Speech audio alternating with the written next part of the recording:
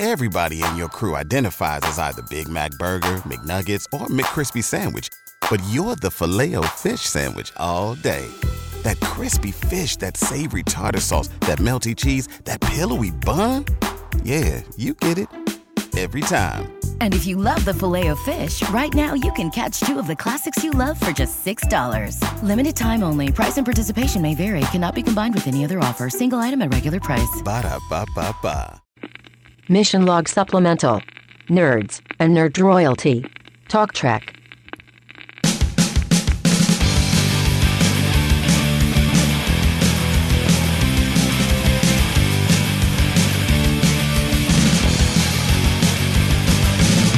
Welcome to another episode of Mission Log, a Roddenberry Star Trek podcast. I'm John Champion. And I'm Ken Ray. We call this a supplemental, but today's show is not just any old supplemental mission log. Sometimes we're visited by fans, other times by Trek celebrities, but today we are in the presence of royalty. Kayla LaFrance is the winner of the second season of King of the Nerds on TBS. She ascended the throne of games. I love that. And it's kind of a cool-looking throne, too. It is. Yeah, it's not bad. And she says that a lot of her nerddom comes straight from Star Trek. And today with Kayla, we welcome Curtis Armstrong. He is the host of King of the Nerds, though you may also know him from the Revenge of the Nerds movies. And, of course, Moonlighting, that fabulous TV show. The point is, they're both huge Star Trek fans, and we thought it would be fun to nerd out with them a little before we launch into the movies. Now, we'll pick up the conversation where Curtis is talking about his love of Sherlock Holmes and how that fandom parallels Star Trek fandom. And this is a thread that you'll find running all the way through today's chat. I enjoy them. I mean, I always go out and see the new movies. I only started watching Voyager really recently, fairly recently.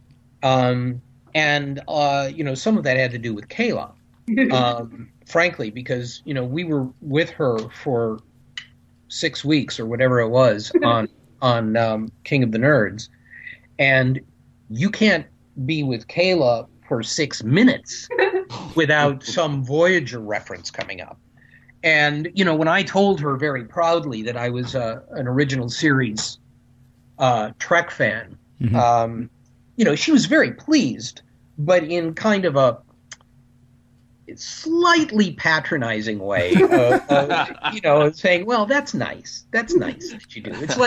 It's like when you meet a Sherlock Holmes, somebody who claims to be a Sherlock Holmes fan, and then all he talks about are the Basil Rathbone movies or the Jeremy Brett series.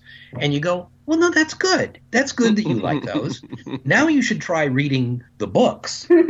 And so, that was how that got started. And actually, well, to answer your question, what I think about these, I think that the reason that these two fandoms show no sign of wearing out and appear to have inexhaustible wells of creativity, I think it's because not only the characters are so compelling and so easy for some, it's deceptive because it's not an easy thing to create characters that so many people relate to, but it is astonishing even in the early season, in the early show. Those characters come to life instantly. Even though they were still evolving, they come to life instantly. And the same is true with the Sherlock Holmes stories, that there are characters that are compelling and involving and surprise you and so on. But even more important than the characters, in both Star Trek and the Sherlock Holmes stories, is there is a world invoked. There's a world or a universe. I mean, this sort of Victorian, late Victorian, Edwardian period that the Holmes stories take place in, most of them, is probably not really the Victorian period, but it's, for us, close enough. I mean, it's written in it, so obviously there's a lot of reality to the world as it's depicted. But what you don't see about the period is also interesting. I mean, there are things about so it becomes, for Sherlockians, it becomes, the brandy and soda at Baker Street and the pipe after breakfast and jumping into the cab and rattling off down the cobblestone streets and the fog and the blah, blah, blah, all those things, which are very, memorable and nostalgic, which is a trick when you've not actually lived in the period to be nostalgic for it. But in a way, with Star Trek, it's the same thing. We are nostalgic, if it's possible, for a period that hasn't occurred yet, because Star Trek, from the very get-go, made that world so real for us that it was just, you basically didn't question it. And so, those are the two reasons: is the characters, which are so well drawn, and the worlds, which are perfect. So, Kayla, you sort of, if you think his interest in the original series was quaint, I don't know if that's fair to say. I mean, have you sort of come back to talk to me about your Trek fandom? I mean, starting with the original series, or do you start with Voyager and then everything else sort of centers around that? What would you say is your center as far as your Star Trek fandom goes? I started pretty young with Trek. If you ask my parents, they'll tell you I was probably about 2 years old when I first started watching it. I would always turn Barney off and turn on Star Trek. So that would have been about Jean-Luc Picard, and also a lot of Captain Kirk. I had all the original movies and stuff, and I remember being like 5 years old. Wrath of Khan scared the crap out of me, but I was too afraid to tell my parents, because if I told them, they wouldn't let me watch it anymore. So, I started with Kirk. I started with Picard. I was, a little kid just envious of Wesley being on his starship.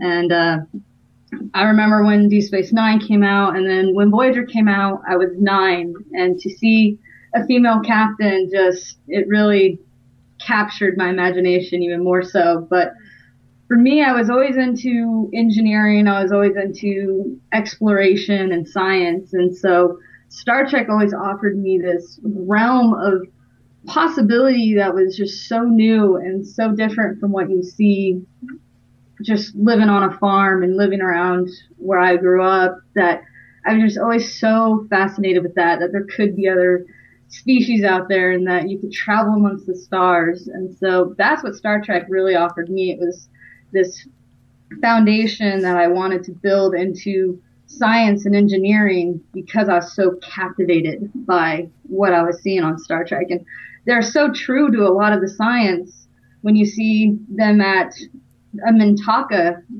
camp.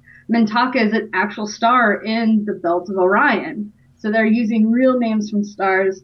The Dyson sphere is a real scientific paper that was written years before it even showed up on Star Trek. And so it's really a good way. It used to be a good way to really get into sciences and stuff. And that was where it happened for me, is just the science and the exploration and that desire to be a part of that. So, Kayla, you've kind of done what a lot of people who are Star Trek fans and then go into the sciences have done. They've had this journey where they watched this show, they got inspired by it, and now what is your end goal? I mean, I know that you are an advocate for going to Mars. I know that space exploration and engineering are kind of your passions, but where do you want to take this? What do you want to do with that? My ultimate goal is Mars. I want to work mission control as a flight director for the first manned missions to Mars. There'd be the desire to be an astronaut on that manned mission to Mars, of course.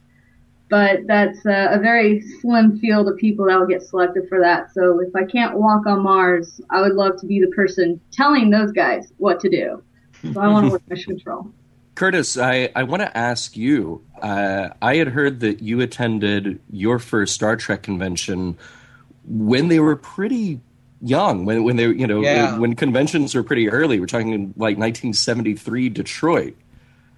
Yeah, I had been overseas when in the '60s, and I'd come back in '67, and so I came back, and I remember the moment of walking into my neighbor's house, and he had a color television, which I didn't, and he was watching an episode of Star Trek, which I'd never even heard of,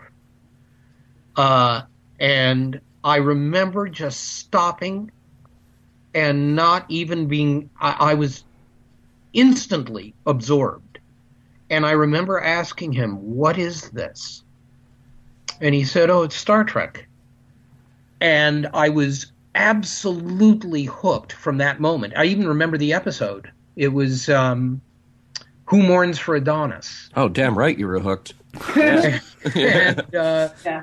and it was just so interesting. But it's because my feeling about how I got involved with Star Trek is different from Kayla's, because hers is actually based in something. Mine was just based in, I loved science fiction, horror, classic horror and science fiction, and I had found a science fiction show that really gave me something to think about. It spoke to issues that were really important in the '60s at the time, and as the decade continued, the kinds of issues and questions that were brought up by Star Trek frequently were obviously very connected to what was going on. And in retrospect, even after the show ended, you look back on it, and it can be a sort of a primer of what was happening in America at the time in a lot of ways. And it's one of the things that I think keeps the original series fresh, even though there are elements of it obviously which don't age that well. Nevertheless, there is that. So I had been, I had started with the series. Then I started buying all the books whenever I could find them, the James Blish books. Mm-hmm.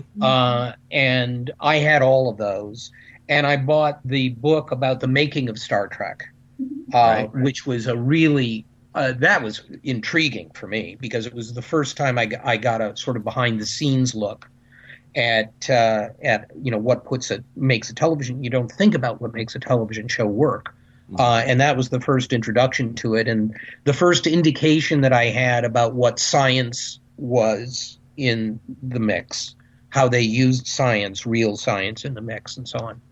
And then time goes by, and in '73 I was attending the Academy of Dramatic Arts, which was in Michigan there, a very good 2-year school for stage actors. It was a classical training.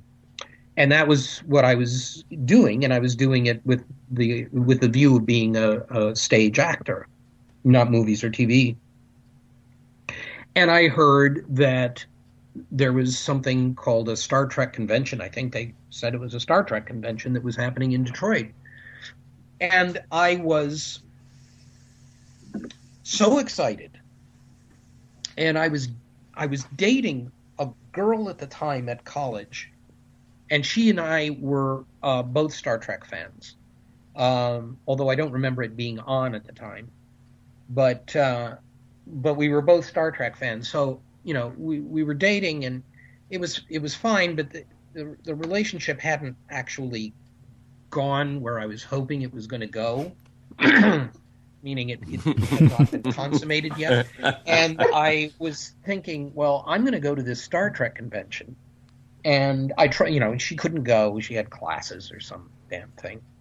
And so I went down to it, and it was so interesting because, not having anything to compare it to, this Star Trek convention was in 3 rooms. And I don't mean, huge rooms like now. I mean 3 meeting rooms in this hotel. Where you would very comfortably sit people for a presentation about something, but lecture rooms almost. Mm-hmm. Mm-hmm. And one of them was a room which had this really loud, like 16 millimeter camera setup, projector setup. And all day they were showing episodes of Star Trek on this thing. And then there was a room which was, I guess, the hawker's room, but there was barely anything to hawk at the time. What they had mainly were pictures and posters, which you could buy, and then you could go into the next room, which is where the cast was. And the cast at the time was James Doohan, George Takei, and Walter Koenig. And they were there. But the thing that it was amazing enough that I was actually going to meet them. But what was more amazing was that you walk into a room and there was no one there. I mean, there was like 5 people, Wow. And there was no line.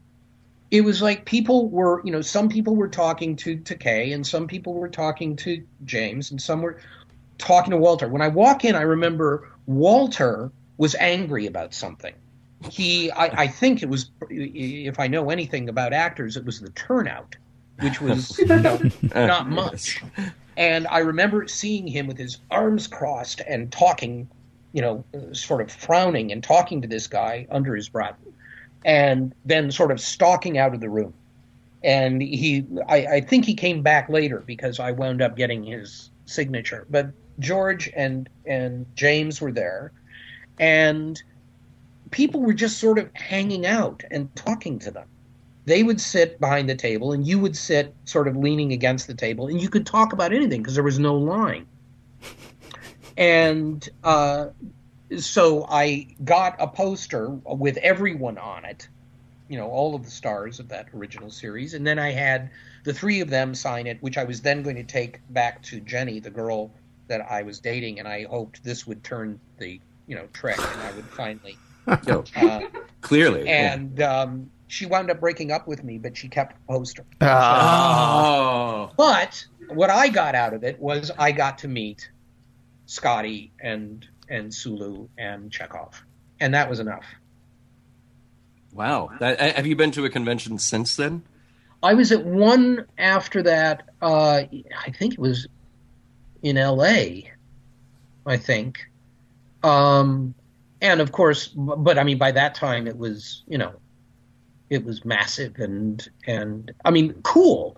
It was very cool. And it gets into the whole nerd thing of realizing that in the late 60s and early 70s, how little there was for people, fandoms to be able to just get together, let alone actually meet people who were, involved in the show. The idea was almost incomprehensible that you could just walk into a room and there they would be.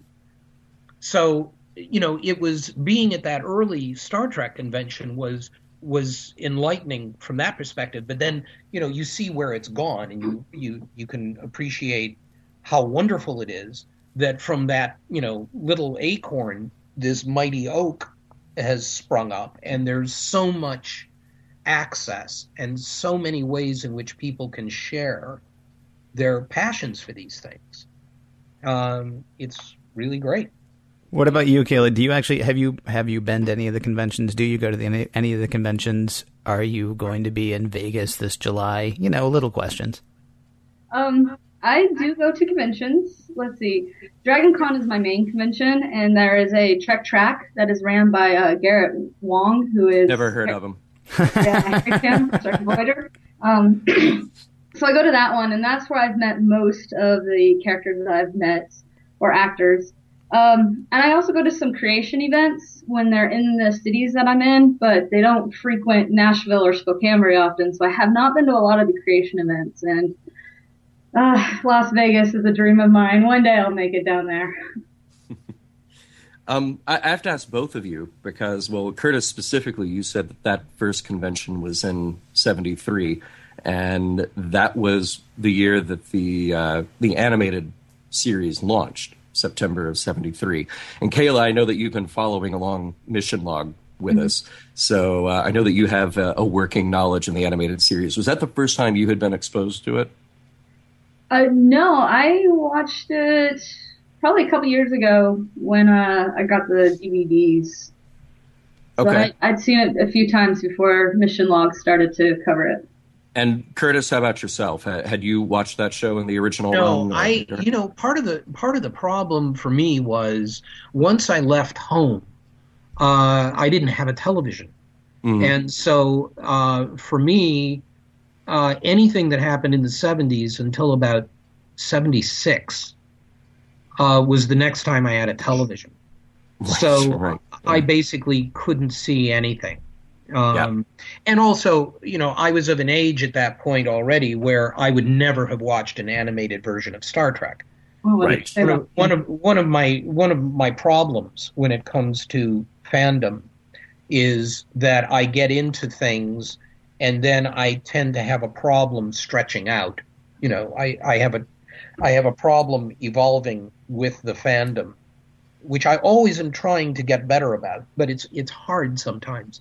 So, when Next Generation came along, I sort of thought, well, okay, fine, but I was not about to watch it. And eventually I did start watching Next Generation, but then the other ones I did not watch until recently with Voyager. And I still don't. I could never even begin to present myself as being, even a fan of the later shows when I realize what goes into being a real fan of those shows. I think then I would be interested to know for the both of you. Curtis, we know that your initiation was the original series. Kayla, you kind of sort of the original series, but Voyager is really your Star Trek.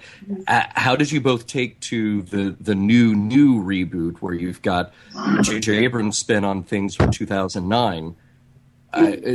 Curtis, was this something that you avoided as well because of your the way that you take on your fandom? Or No.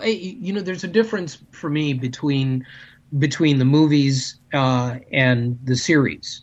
And this goes back to even the original movies with the original cast. That I would go to see those. I would see those.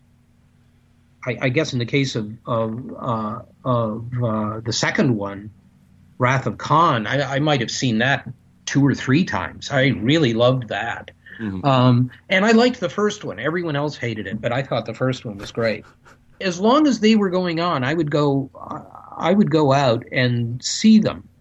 The difficulty is with the series is just getting. I've never been somebody who can really work my schedule around a TV series. It's very hard for me to do that. So, when it comes to getting involved with them, unless I sit down and binge watch a series, it's hard for me to keep up. So, I forgot what the question is. Well, I wanted to get your impressions, yours and Kayla's, about the new reboot. Yeah. The new reboot. Well, it's like anything else. I think that when you have this is the way I feel. It's like with Sherlock Holmes. With Sherlock Holmes, for me, the books are the core of my fandom. My interaction with those stories, what I think about, how I feel when I read those stories, that's where that comes. Now, any interpretation of those stories, sometimes they'll be brilliant, sometimes they'll be terrible. It doesn't matter to me. Nothing is ever going to surpass that. So when I look at the new reboot and try to compare it to the original series or anything that I've seen on the other series, I don't even make a comparison. For me, Star Trek is the original series. Everything else can be, better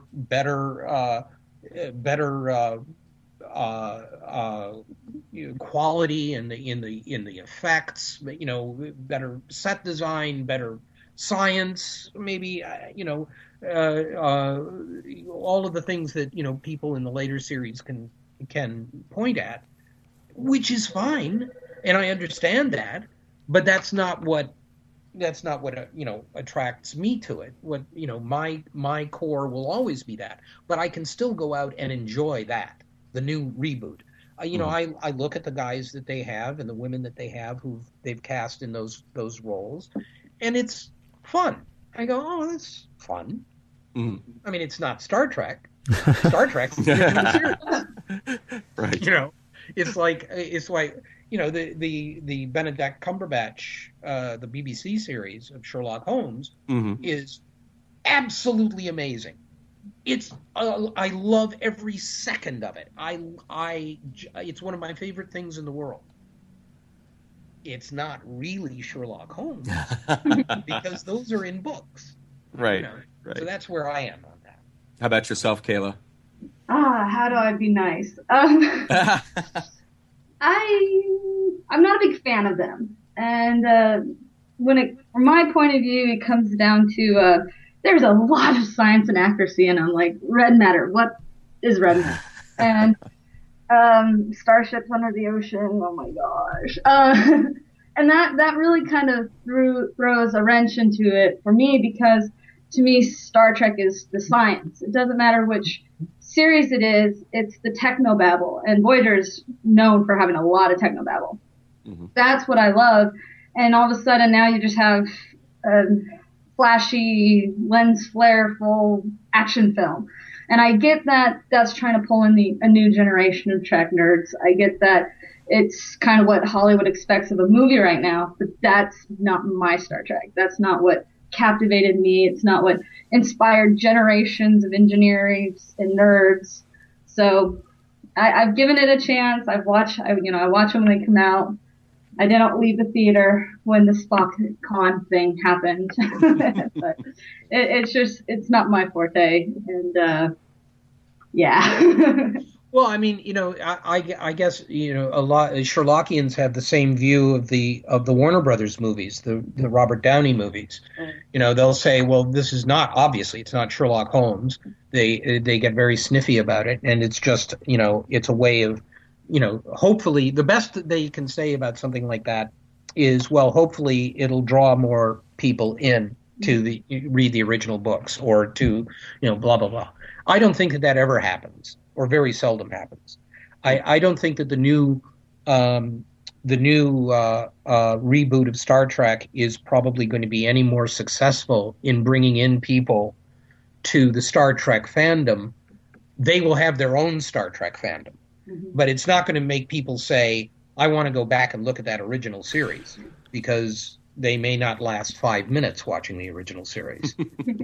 It's everybody has their own idea of what fandom, where their fandom, lies, and there will be new Star Trek nerds for whom the new Star Trek reboot is that, and that's just as there are fans coming into the Robert Downey movies or the Benedict Cumberbatch series or the CBS series and saying, I'm now a Sherlock Holmes fan. They are fans within the fandom, but whether they are actually part of what the larger issue is, like, for example, what Kayla was just saying about engineering and faux science and that kind of thing. I mean, that's really interesting, because I watched the starship coming out of the ocean or the lake or whatever it was, and I said, oh, that's really cool, without ever thinking, well, no, that's not really possible. And one of the things that you love the most about Star Trek is the possible.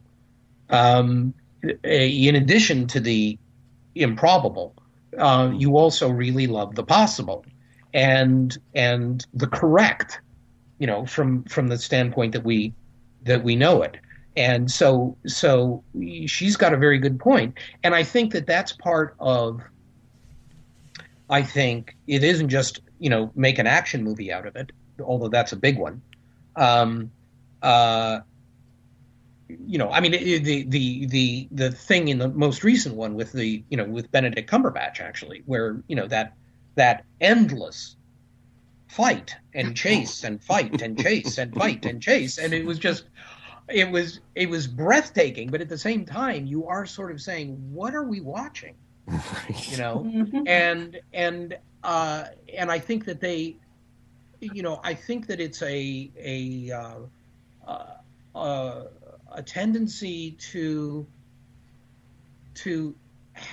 there it may be left over from Star Wars. I mean, okay, I know, but still, what I'm thinking is that maybe what has happened here is that the idea of what Kayla finds so appealing about Star Trek originally, that what people are now doing is they don't care so much about that. It almost reflects what has happened in this country when it comes to space exploration. That it becomes less important. What's really important is the fantasy. So when the starship comes out of the water, when things like that happen, and you have, a character like the one that Benedict Cumberbatch plays in the most recent one, these are not things that have anything to do with the original. They have to do with, doing something which is big and exploding and fast and exciting and all of those kinds of things.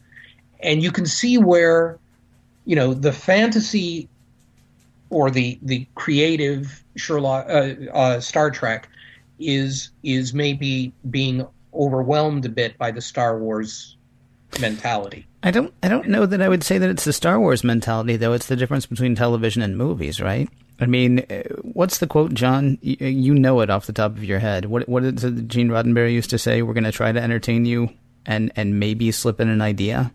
Yeah. We'll make you laugh, we'll entertain you, and every now and then slip in a heavy idea. Yeah, which is easier to do when you've got 22, 24 times a year to try it, right? Right. But then with the movies, you've got one shot every 3 years, and we're putting millions and millions and millions, hundreds of millions, literally, into this. So really deliver. And oddly enough, an examination of man's place in the universe doesn't deliver quite as well at $10 a ticket as, spaceships crashing into each other. Well, but I mean, the spaceships crashing into each other was exactly what I was thinking about when I was referring to the Star Wars influence. But you're right. I mean, I think that that's true. I think that a lot of that, I think the whole idea of ideas in Star Trek films is something that is not really looked at anymore for the reasons that you state. I think that people don't want ideas. They don't want to have the kinds of things. I mean, some of the stuff in the original series of Star Trek, some of those big ideas that they were putting out were remarkably forward-thinking and progressive ideas for a show that, sold itself on being, wagon train in outer space, or whatever it was that that Gene Roddenberry had pitched it. I mean, you were looking on the one hand at basically a Western in outer space with all that implies, and at the same time, you're putting out these ideas which are remarkable, having to do with, racial equality and gender equality and, those kinds of things, which were heavy. But it was also a decade in which that was okay.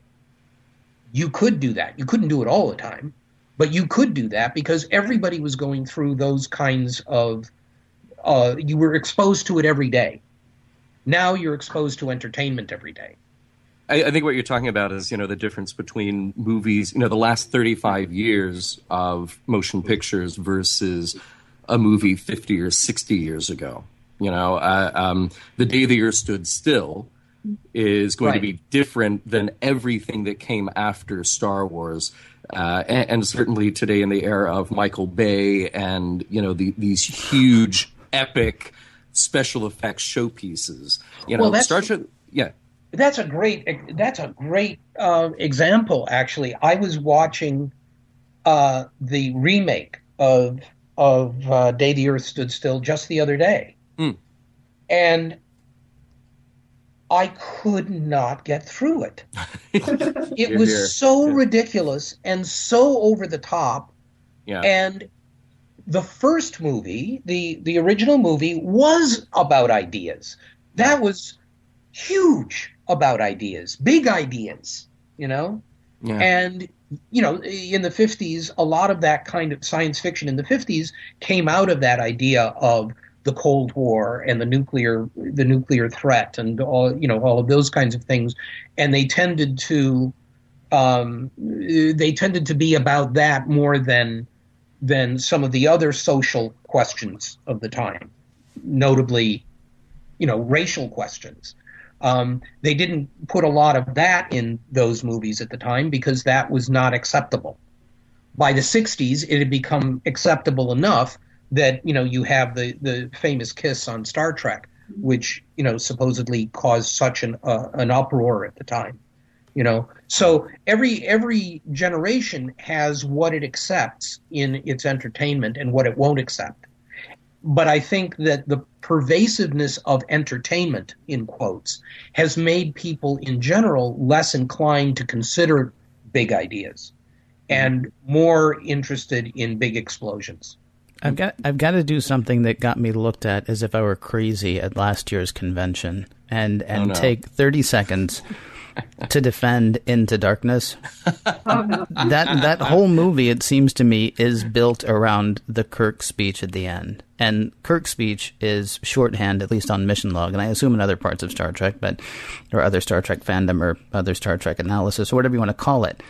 I mean, the Kirk speech is the part where Kirk stands up and says, "Hey, we're being dumb, and we need to not be dumb, otherwise we're all going to die." I mean, and that's basically what the Kirk speech boils down to every time. And it was a great action movie. I mean, yes, it had problems like the ship under the ocean and all that. But that whole movie was leading up to the writers of that movie saying, wow, are we being stupid? And we don't get to go to the 23rd century if we don't knock it off. And so, and there's my 30 seconds. And you know, forgive me, I felt like I had to do that. Along those lines, I have a question for Kayla that's not Star Trek specific. It feels to me, as somebody who is not a scientist, like a weird time for science.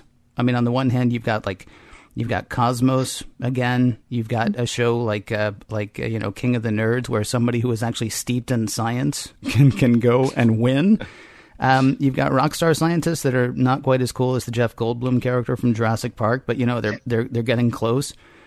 And at the same time, you have people running for office on every level in this country saying that, you know, climate change is a myth. It's a hoax. It's a pretend thing. A lot of people say that they don't actually believe that, but they're doing that to gain votes. But here's the thing. They're gaining votes by doing it. I don't know if it's possible to say, you know, what's the state of science today, but I'm going to ask you to anyway. as far as somebody who's in it, I mean, what does it look like to you at this point? You know, I'm in an interesting position because I have all the education you can imagine, yet I've not been able to get hired, and it's been almost 2 years since I graduated. And so I'm getting to start to have a very jaded view of the government and how they're funding or not funding science, and how our country as a whole looks at science. Everything going on with the International Space Station, the war and the politics between America and Russia and the Crimea and all that going on. Like, it's kind of a mess right now. And, you know, in a way, I feel like I'm in the wrong generation. The good exploration was the 60s, but had I been born in the 60s, I would have been a secretary because I'm a girl. And who knows, we're probably a good 30, 40 years before the economy is able to rebound and we are looking at science the way we should. And what it's going to take is another war of technology, basically. The space race was a world war of sorts, but it was one fought with ideas and technologies. It wasn't fought with weapons. And China's going to walk on the moon, and when they do, that's going to stir up the wasp's nest. That is what's going to get America to be like, that's not right. We don't want that. We don't like that. And that's what it's going to take to get us to wake up and to start looking at science the way we need to again. And so I'm just biding my time and hoping it happens sooner rather than later. Do you think that, I guess, you know, we just had this conversation about how Star Trek was more focused on ideas, and perhaps that's part of the inspiration for people to have gone into fields of science and intellectual pursuits. And maybe our entertainment isn't helping to reflect or inspire that anymore. Maybe it's time then for Star Trek to come back in a different form, that back on TV perhaps, that would help to bring us around again. I don't know. If we go back and have a new Star Trek show, we need to not. The thing with Enterprise not doing so well, and I think also with the J.J. Abrams, is that Star Trek is about progression, but the last two segments of Trek fandom have not been progressive. They keep going back to the original, to the start, to a prequel.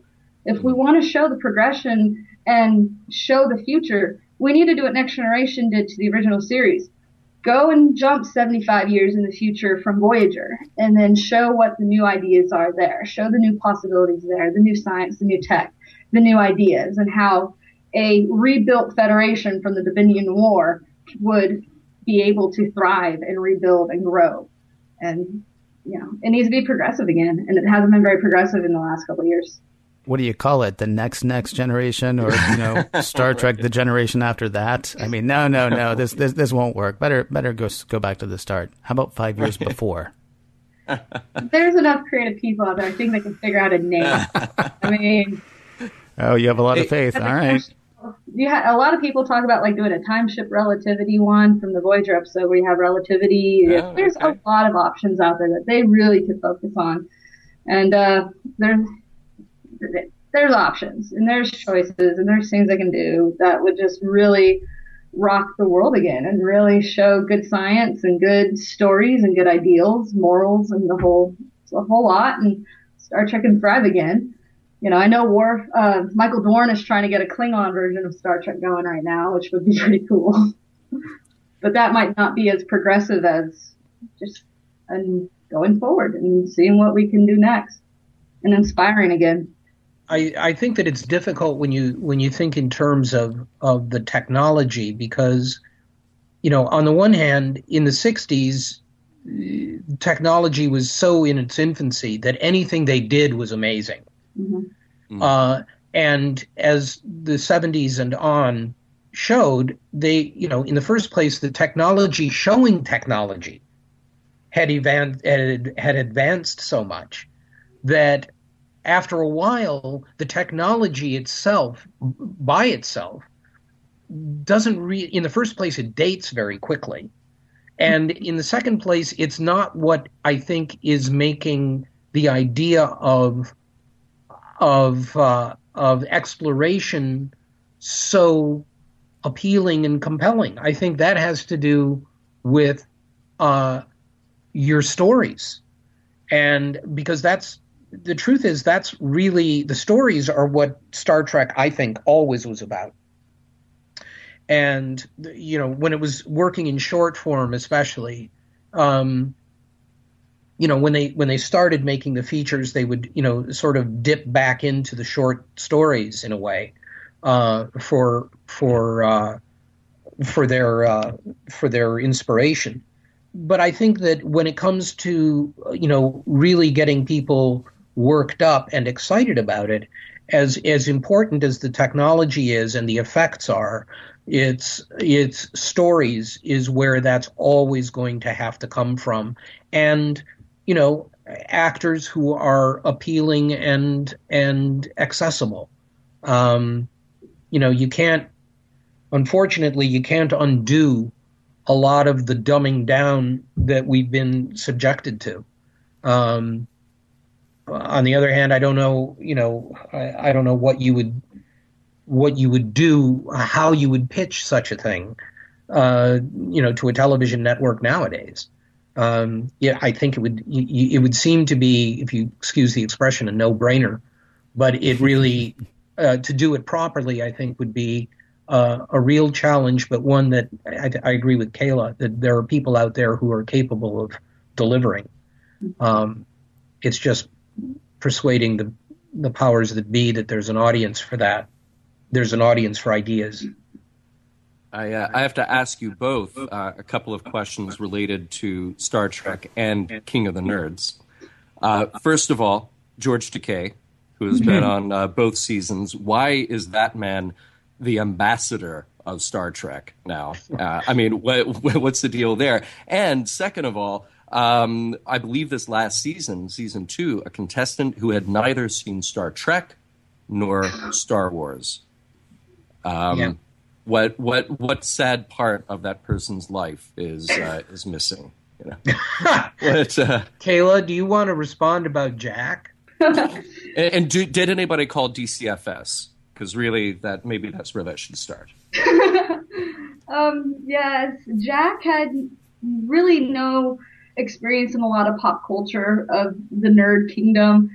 He knows a lot about Magic: The Gathering, which is a tabletop card game. Mm-hmm. Other than that, he's very scientific. He's extremely smart with mathematics and statistics. He does bioengineering and stuff. Like, in terms of science, like, he scared and intimidated me because he's very intelligent in that. And he just never really took the time to watch Star Trek or Star Wars.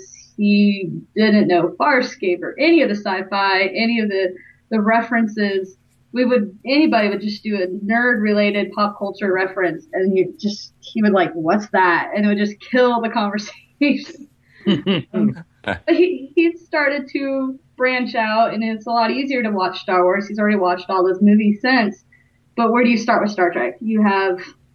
If you watch like nonstop, I think it takes like 22 days to go through every single episode of all 5 series and then the animated series and all the movies. It's a lot to handle and it's a lot to swallow. So it takes a little bit more time to get into Star Trek, but he's trying. I've given him a list of episodes he needs to watch, some key episodes. Okay. Did you start with the original series, or how did you approach that list? I gave him just kind of the big monumental episodes from like all the different series. And It's like, well, whichever one that you like the best, we'll start with that series and go from there. Is kind of how I tackled it. So I don't think he's finished it yet, but he's been busy with school, so maybe this summer. Okay. I'm glad that you have taken him under your wing. This really is important, I think, for the future of humanity. And then George Takei, you had him on both seasons of King of the Nerds. Yeah. Well, George is my favorite thing about George with King of the Nerds was he was on the top of our list in the first season. We really wanted to get George. Mm-hmm. And part of the reason is because he is an activist. He is very, very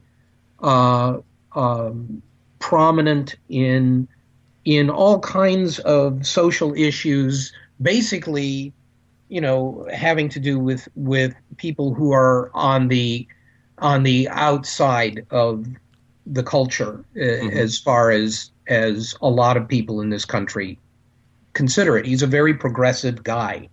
And there is a connection with nerds and that. I mean, the idea of nerds being put down and suppressed. And I mean, you can make a lot of connections, which are sort of outside your question. But there are a lot of questions having to do with racism and sexism and various issues, financial inequality and so on. Well, George is at the head of all of that stuff. Mm-hmm. And so apart from that being really funny and completely charming and very smart, so we had him in our sights to begin with. And it was an interesting thing from a casting standpoint, because when we had our casting person reaching out to various people, especially the first season, of course, none of them knew the show. Mm-hmm. So there were people who said no flat out. There were people who said, oh, that sounds interesting, but I'm working. But then the one person who said something different was George. And George said, in his response was, that sounds great. I would love to do it, but I need to know that you're not mocking nerds. He said, if you're if you're mocking nerds, I can't do it. And our casting agent said to him, well, no, it's King of the Nerds. It celebrates nerds. Mm-hmm.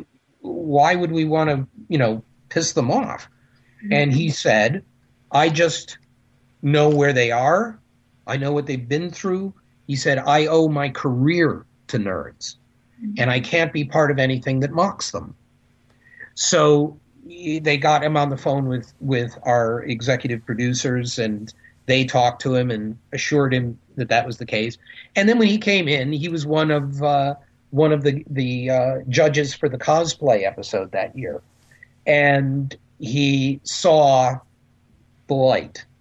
And so when we called for the second year, obviously he was a favorite and we really liked him. We called him for the second year to come in, this time to actually be part of a challenge, because he came in as in the nerd off called Saving George Takei. And he came in instantly. And because he knew at that point that we were on the up and up and we were pro-nerd as opposed to being anti-nerd. And by God, if we get a third season, we're going to ask him again. I don't know what it's going to be. We're going to get him in there. But as long as we run, George Takei will have a part on our show if he wants it. And I guess you didn't tell him the part where you kill the nerd at the end, right? No, we didn't tell him. We Well, one has to ask. I mean, here we are 30 years after a movie called Revenge of the Nerds. Yeah. And now we've got a TV show, second season, hopefully a third season, King of the Nerds. Right. And, a testament to the idea that in 1973, Curtis, you were at a Star Trek convention where there were 5 people in a room. And now you go to Vegas and there's 5,000 people there. Right. Has the tide really turned that much? Have the nerds inherited the Earth? Yes. Yeah. Okay. Well, that's pretty straightforward. I mean, do you even need a movie like Revenge of the Nerds anymore for this generation who have grown up on this stuff and it seemingly have an outlet for whatever it is that they want to pursue? I guess I would say that there's always room for that, because I don't believe. I guess unlike Kayla, certainly from a social standpoint, from a political standpoint, I don't believe that the nerds have necessarily inherited the Earth, and I'm not as optimistic about it as some people are. Mm-hmm. We've inherited the Earth from I shouldn't say we. They have inherited the Earth, from the standpoint of being at the forefront of technology and advancements in technology and so on, which, as our society has changed, has become more and more and more important than anything in some cases. That our real issue as a people is whether we have the right eye touch or whatever. Mm-hmm. Well, the people who created all of those things were nerds, and now they're extremely rich nerds.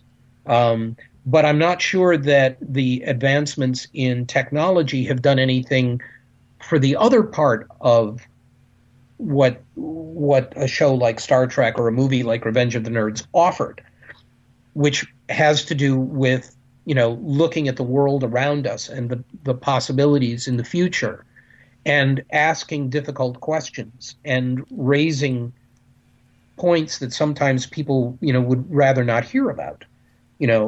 Our country is so polarized politically that basically nothing can get done. And it's one of the reasons, I think, why the idea of putting together a big budget movie with ideas, in quotes, is so threatening.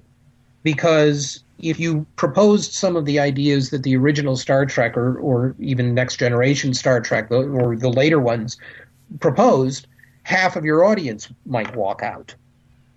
Because they would be considered, Marxist or, whatever. I mean, this is the problem, and why I think that I'm not sure that the nerds have inherited the Earth. What we have with, I have been talking about Revenge of the Nerds a lot the last few weeks because of the DVD coming out, and it's been 30 years.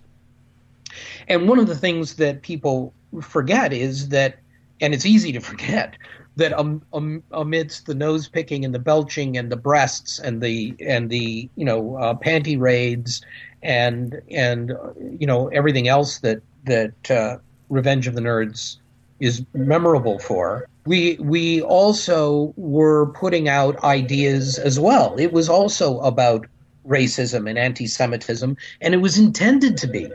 That was one of the things that, when they have the burning nerd sign on the lawn in Revenge of the Nerds, or someone's throwing rocks through the windows saying "Nerds go home," or, these kinds of things, they're literally taken out of their dorm rooms, thrown through the windows, and sent to live in a gym. I mean, these were ideas that the writers and the director of Revenge of the Nerds were using metaphors very deliberately in that movie. Mm-hmm. If you were to redo Revenge of the Nerds now, you'd be so busy trying to outgross every other movie. And when I mean outgross, I don't necessarily mean right. Make more money. I mean be grosser than the original movie was. Be more explicit, be more outrageous. That's all of the things that would go into making a Revenge of the Nerds movie now. Whereas those ideas would be dismissed because they would be thinking, nobody wants to go into a movie theater and spend $10 or $12 or $24 to have a progressive lecture. Well, it sounds like you've been reading the mail that we get from Mission Log. I mean, we've been called Marxist, socialist, conservative, liberal, anything. Pretty much it shows that Star Trek is a Rorschach test for whatever it is that you bring feel. To it. Yeah. Yeah, I know. That's exactly true. Yeah. I mean, and if you look at that original series, which I'm sorry, forgive me, it's the only one that I know well. So it's the only one I can refer to. But if you look at that original series, depending on the episode, your jaw drops with how Paleolithic the thinking is. And then in the next episode, you look at it and it's progressive and remarkable, with important statements and so on. They hit the mark more often than they missed it when it came to the progressive statements, but at the same time it was Wagon Train in outer space, and there's a different ethic involved when you're doing that. So now it's just when you consider how much more dramatically everything is polarized and how much hate there is when it comes to these things. It makes it very difficult, I would think, for people who are approaching Star Trek with its reputation to come up with a way of doing it that doesn't involve, starships coming up from the bottom of the ocean. Well, in 2027, John and I are starting our moonlighting podcast, so we'd love to have you back on for that too, if you're cool. You might want to interview me now because I don't know what my like about moonlighting by that time. Yeah, okay. Well, we'll try to get you back next week then and save that for 2027. Yeah. Okay. Hey, we are grateful, and we really want to thank Curtis and Kayla again for joining us today. If you out there listening would like to contact us, please do. If you'd like to say something about our episodes, you can. Contact us on Facebook, Skype, and Twitter. In all three places, and the handle is Mission Log Pod, or you can call us at 323-522-5641. You can also email us, missionlog@roddenberry.com. Remember, we may use your comments on an upcoming episode of Mission Log. Next week, a look at the missing Star Trek. We welcome Judith and Garfield Reeves-Stevens to help us make sense of Star Trek Phase 2 before we go to the movies.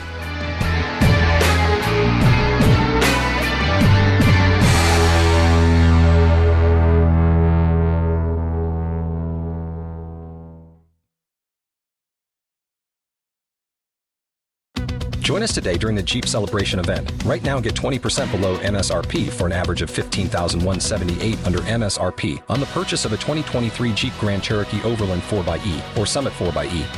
Not compatible with lease offers or with any other consumer incentive offers. 15,178 average based on 20% below average MSRP from all 2023 Grand Cherokee Overland 4xE and Summit 4xE models in dealer stock. Residency restrictions apply. Take retail delivery from dealer stock by 4/1. Jeep is a registered trademark.